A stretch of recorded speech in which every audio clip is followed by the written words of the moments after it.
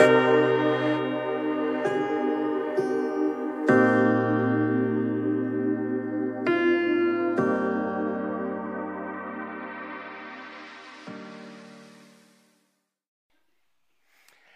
you know that there have been more books written about Jesus in the last 20 years than in the previous 20 centuries? Obviously, Jesus is not a historical figure one can easily dismiss. People are still trying to figure out and what to make of him. And the opinions are many and varied. Regardless of what people may think about Jesus, one thing is certain: Jesus had a flair for the dramatic. He taught the most profound truths, made the most audacious claims, performed the most amazing miracles, and his timing for drama was impeccable. The Jesus drama really begins, well, at the beginning, when, as the Apostle John puts it, the Word existed with God. The Word was God. The Word became flesh, taking on humanity and revealing God by tabernacling among us. Why? Because he loves us. Because God so loved the world that he gave his one and only Son, that whoever believes in him might not perish, but have everlasting life. God did not send his Son into the world to condemn the world, but to save the world through him. So Jesus came from God, as God, with a mission, a rescue mission born of love. So question, did the people Jesus came to embrace him? By and large, no. However, to those who did receive him, to anyone who would embrace him and place their trust in him, he gave them the right to become the children of God. So here's the mega drama.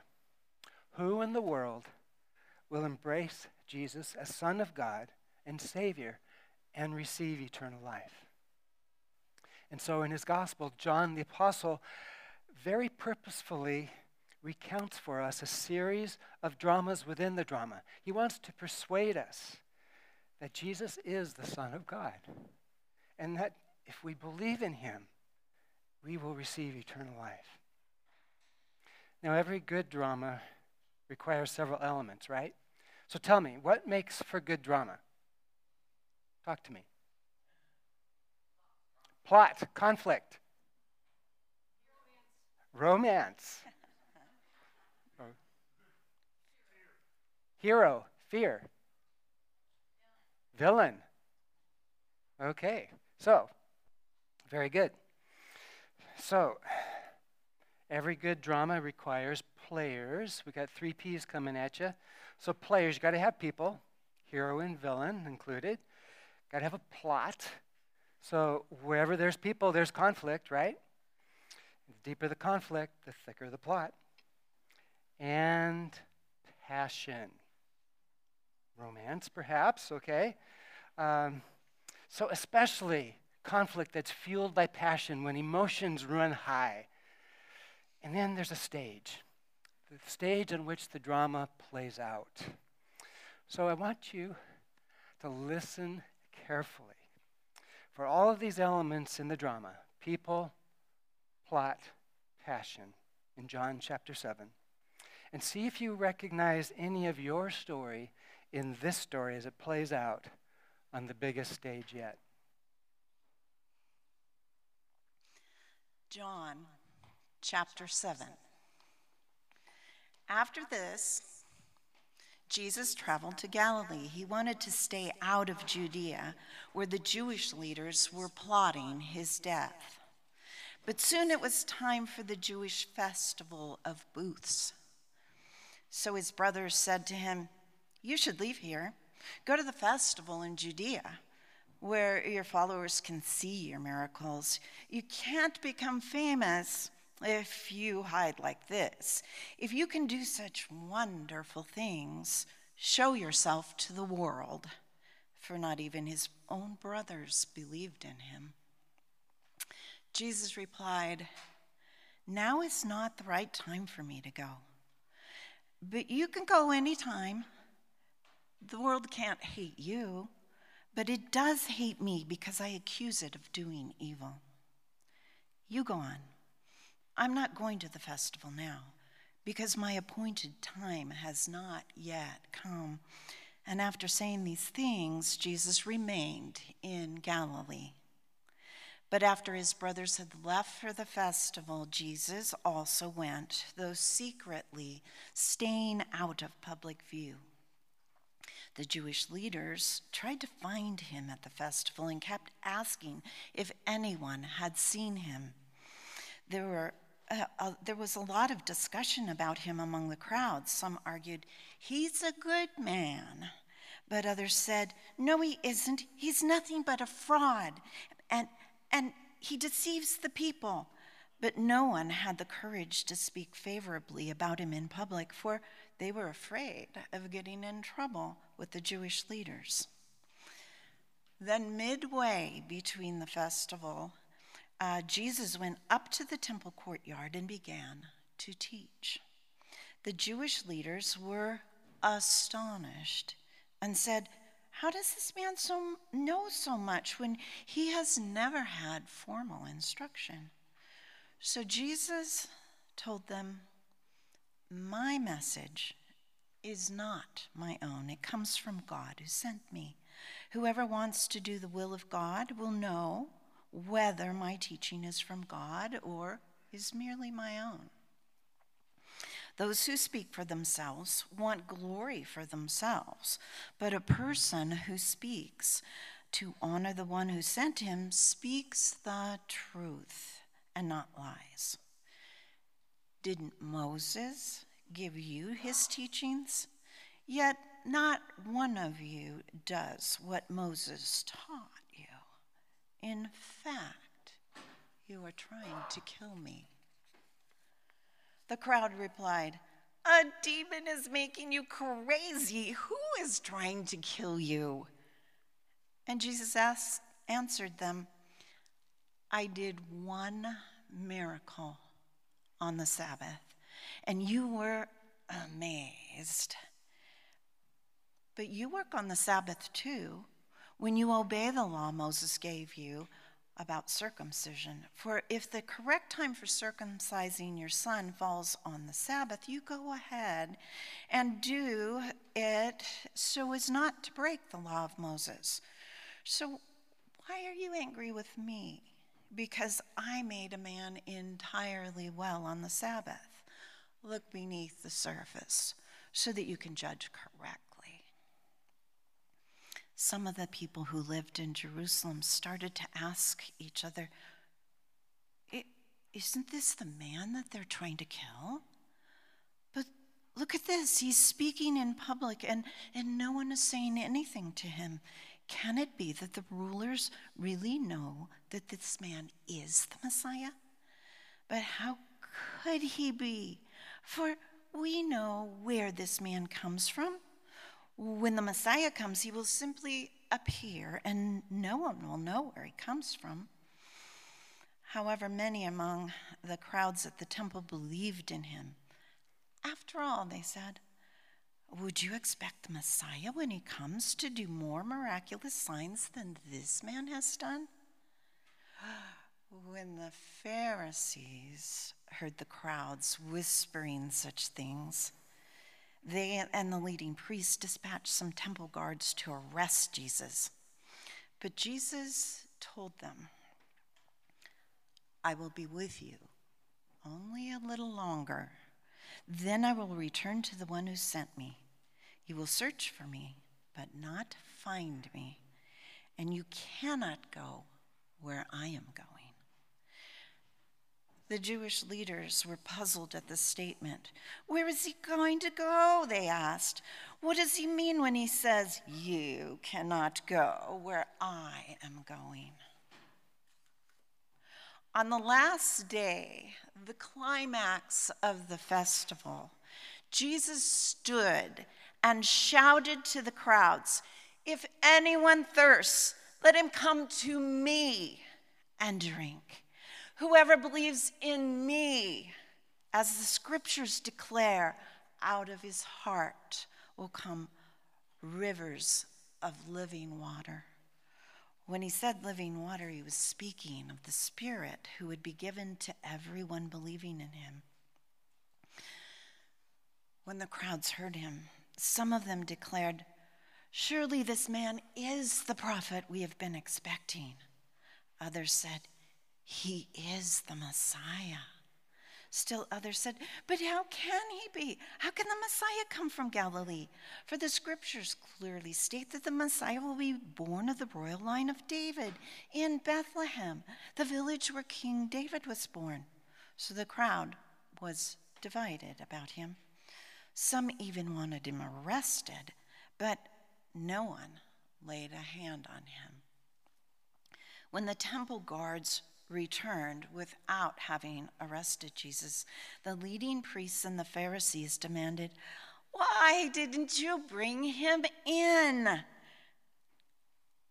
"We never heard anyone say such amazing things," they responded. "Have you been led astray too?" the Pharisees mocked. "You don't see any of the leaders or any of us Pharisees believing in him, do you? But the rabble out there, they know nothing about the law. God's curse is on them." Then Nicodemus, the leader who had met with Jesus earlier, spoke up. "Is it legal to convict a man before he's even given a hearing?" he asked.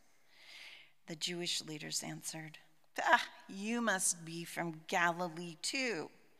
Search the scriptures. You will find nothing about a prophet coming from Galilee." All right. Thank you, Colleen. Did you feel the intensity? The conflict?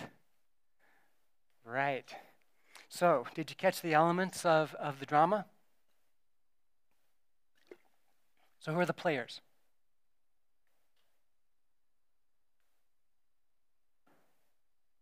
Jesus, that's always the right answer.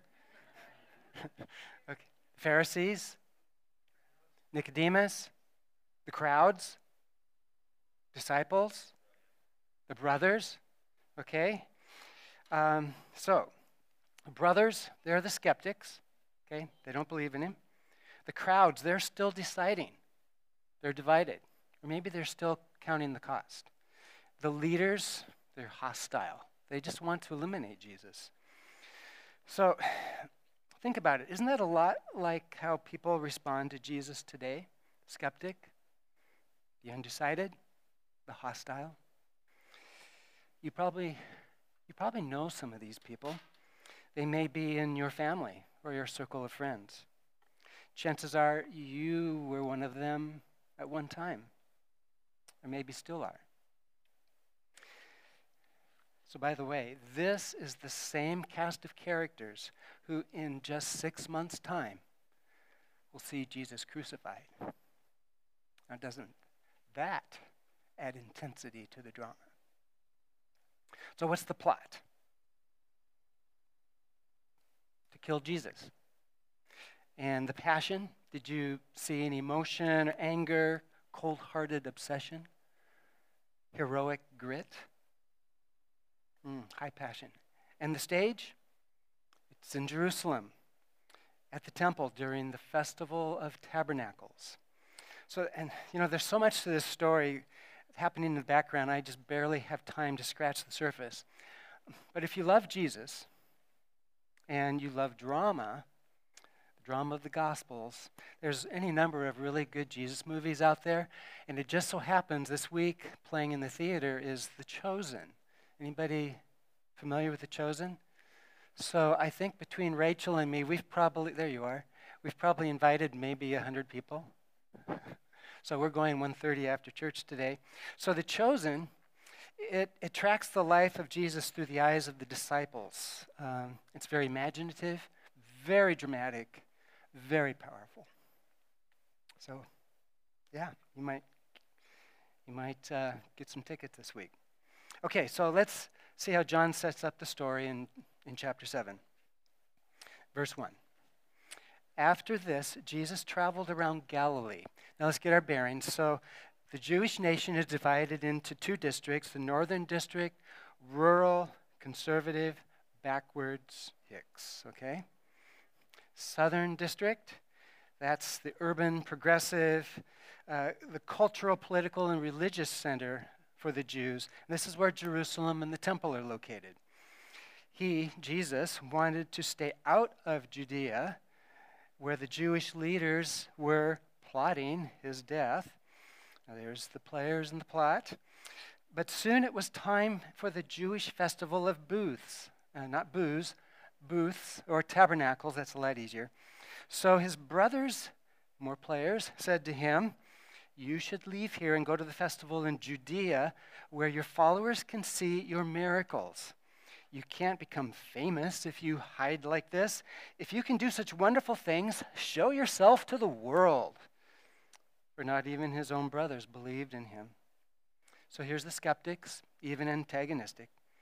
As is often the case with family members in faith, the brothers taunt Jesus. And after he lost 90% of his following, that's how chapter 6 ends, they dare him to go to Jerusalem and perhaps there recoup his losses. Verse 6, Jesus replied, "Now is not the right time for me to go, but you can go anytime. The world can't hate you, but it does hate me because I accuse it of doing evil." So remember, that's the mega drama. Jesus comes into the world, revealing God, who will embrace, who will reject, who will love, who will hate. Verse 8, you go on. "I'm not going to this festival because my appointed time has not come." So right there, a touch of suspense. My appointed time. After saying these things, Jesus remained in Galilee, but after his brothers left for the festival, Jesus also went, though secretly, staying out of public view. So let's get the picture of this festival that's going on, and I need to put on the historian's hat, and hopefully we've got some slides. There we go, perfect. So on the Jewish calendar, there's 3 mandatory festivals: Passover in early spring, Pentecost early summer, and Tabernacles in the fall. Now, mandatory means that in Jesus' day, any male within 15 miles is required to participate. In addition, Jews from all around the world would make that pilgrimage to the temple in Jerusalem. By the tens and hundreds of thousands, they would descend, or actually ascend, upon the city. And estimates range from 500,000 to 2 million pilgrims. So the festival they're celebrating is looking back at the time when for 40 years God took care of the Israelites in the desert, providing food, providing water, providing safety after their miraculous escape from Egypt. So as a reenactment, people were to construct these simple shelters, tabernacles, like little tents, and live in them for the week of the festival. It was kind of like family camp, except for the RVs. Tabernacles was also a harvest festival, thanking God for another year's harvest. So you've got family camp and Thanksgiving. And some observant Jews were also praying during this time for Messiah to appear, because the prophet Zechariah foretold the day when all nations would celebrate tabernacles under the kingship of Messiah in Jerusalem. So this festival, as all the Jewish festivals, carried undertones of messianic expectation. So where are all these hundreds of thousands of celebrants to go to worship? They all had to fit in the temple grounds. So here's a photo from a recent festival, just to give you an idea of what the crowds might be like. And in the foreground there, you can see some of the shelters. So imagine, St. George is host to a huge event, maybe like the Senior Games, which draws, maybe 50,000 into town, something like that. Well, so think maybe more like the Super Bowl, but not just 50,000 fans, not just 70 or 100,000, but multiply that maybe by 10. close to 1 million football fanatics pour into the city for a full week of festivities. They pitch their tents wherever, and each morning they all cram onto, say, the grounds at the Dixie Center. That sound wild and crazy? Yeah. So that's the scene that Jesus goes to. He shows up halfway into the week when things really get going. So Jesus was stepping into, literally, the largest stage on the planet. The temple complex was the crown jewel of Jerusalem, one of the 7 wonders of the ancient world, larger than any other temple on the planet, including the temples to the Roman Greco gods. Yahweh's temple was unrivaled in size and magnificence. The complex footprint was 36 acres, expansive enough to hold 27 football fields. It would take you 20 minutes to walk the mile around the perimeter. Surrounding the open courtyards were vast covered hallways, colonnades, and open porches, ideal spaces for individuals or groups to gather and pray or just catch up or listen to a great teacher. The centerpiece was, of course, the sanctuary. It towered an awesome 15 stories high. So stack 3 more school buildings on top of this one. That's what we're looking at. The altar was massive, standing 15 feet tall. It would pretty much fill this entire space. This is the stage that the Jesus drama plays out on. Wall-to-wall people, ritual and celebration at fever pitch, and the religious and civic powers that be, wary, jealous, hostile, just waiting for the chance to silence this upstart rabbi from Galilee. Despite the risk, for 3 days, Jesus is teaching in the temple complex, and he generates a lot of discussion among the crowds. They're trying to make heads or tails of him. Some say, oh, he's a wonderful man. He's a deceiver, a fraud. He's an exceptional teacher. He's demon-possessed. He's the prophet. He's no Messiah. He's from the wrong place. Oh, he is the Messiah. Look at the miracles he performs. No, he's not the Messiah. He's from the wrong family. So it's a lively debate. Some Jesus wins over, others not so much. And definitely not the Jewish leaders in charge. So several times during the week, Jesus directly engages these leaders, a mix of influential Pharisees and wealthy Sadducees and high-ranking priests. These are the power people. Many sat on the Sanhedrin, the Jewish nation's ruling council. The Pharisees, they're the champions of the law. They were the morals police, obsessed with rule keeping. Their rabbis got their special training from the rabbis before them, etc., etc. So they knew the ins and outs of the law, plus a bunch of other special rules. Their passion for perfection was fueled by the belief that if Israel could keep the law flawlessly for just one day, Messiah would come. And then the priests, they're the champions of the temple. They were the guardians of ritual worship. The temple, not the law, was the way to God. And in Jesus' day, the high-ranking priests had a nice gig going. There was a lot of money involved, especially when they collaborated with the Roman political interests. And they were determined to keep it that way. Now, these Jewish leaders are astonished at Jesus' teaching. How can he know so much? He's just a backwater hick from the sticks. He never even went to rabbi school. How dare he? But Jesus doesn't beat around the bush. You trace your teaching authority back to Moses. My authority traces back to God. It's obvious why you don't embrace me and my teaching, because you don't want to, because You don't want God. That is explosive stuff. Yet Jesus never backs down. He never wavers. Instead, he actually goes on the offensive. He speaks truth to power, even at his own peril. And when I read these confrontations with the powers that be, I think, oh no, Jesus, don't go there. Don't say that. Don't you know what they can do to you?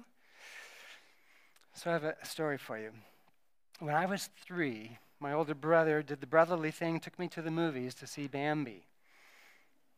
Some of you remember that? I made it through until the part where the hunter shows up and has his sights set on Mama Deer. Watch out, Bambi! So I screamed, ran out of the theater just bawling. So much for movie night with my big brother. Ever again. That's how these intense gospel dramas make me feel. Like, watch out, Jesus! But aren't you glad that Jesus was fearless? That he kept on mission, even when it was dangerous to do so?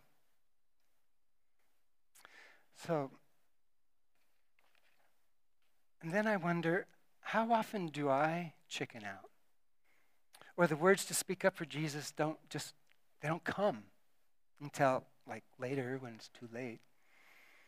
Jesus was not intimidated, and he certainly did not waver in his mission to save a broken and hostile world, or to save me and you.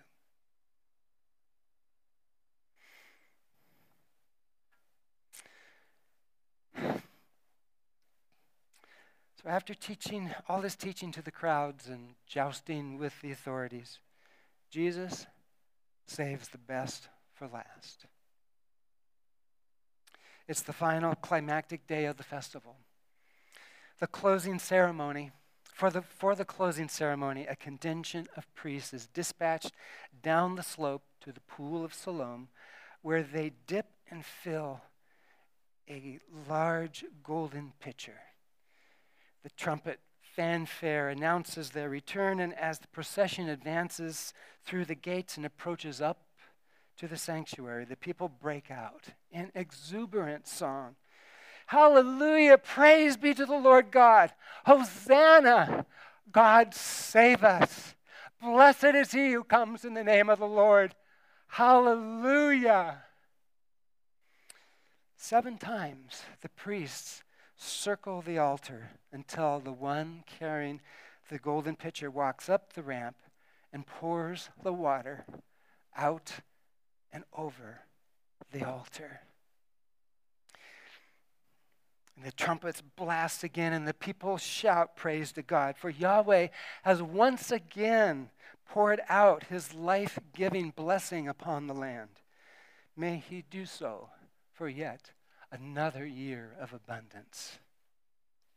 As the celebration lulls and the decibels decrease, at this most climactic, dramatic moment, on the biggest stage in the world, right on cue, Jesus seizes the moment with the most stunning declaration.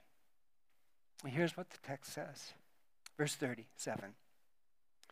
On the last day, the climax of the festival, Jesus stood and shouted out to the crowds, "If anyone thirsts, let him come to me and drink.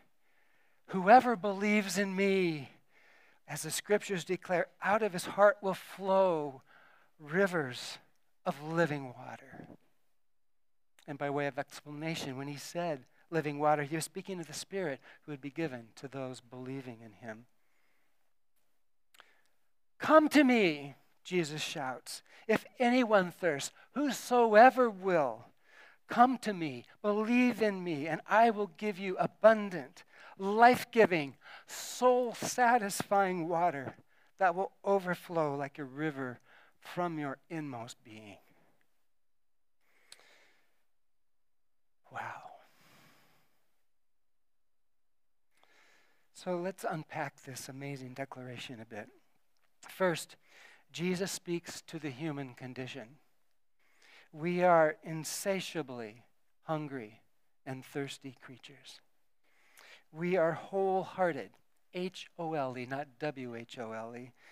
We were created for relationship with our Maker.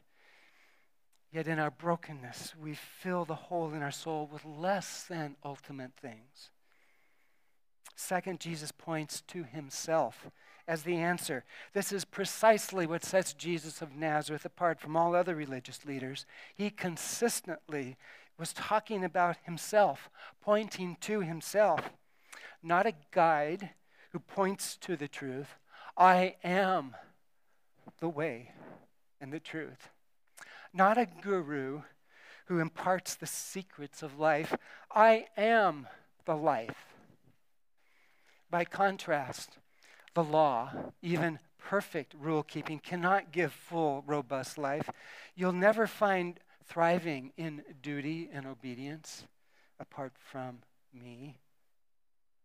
The temple, even the most amazing ritual and awe-inspiring worship experience cannot fill the hole in your soul apart from me. I am what you hunger and thirst for. Come to me. Delight in me. Stop settling for lesser things. In your brokenness, don't fill up on less than ultimate things, whether it's religion or morality, accomplishment and career, entertainments and recreation, learning and education, relationships, sex, food, money, power, popularity, possessions. Not bad things necessarily, but pursuits that instead of satisfying our soul can distract and capture and even turn and twist our hearts away from God. Jesus declares, I am the one, the ultimate thing you thirst for. Don't settle. Come to me. Whosoever will, come to me. Believe in me, and I will pour out my Spirit within you, my very life-giving, soul-satisfying, dynamic presence and overflowing power tabernacled within you.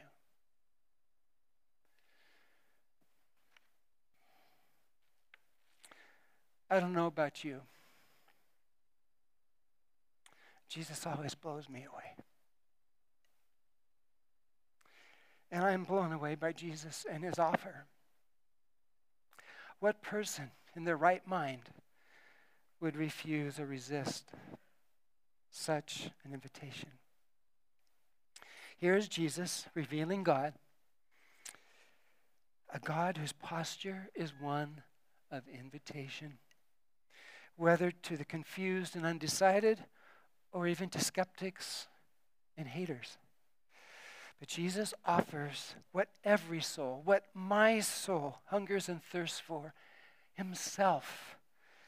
Will I come to Jesus, or will I settle for lesser things?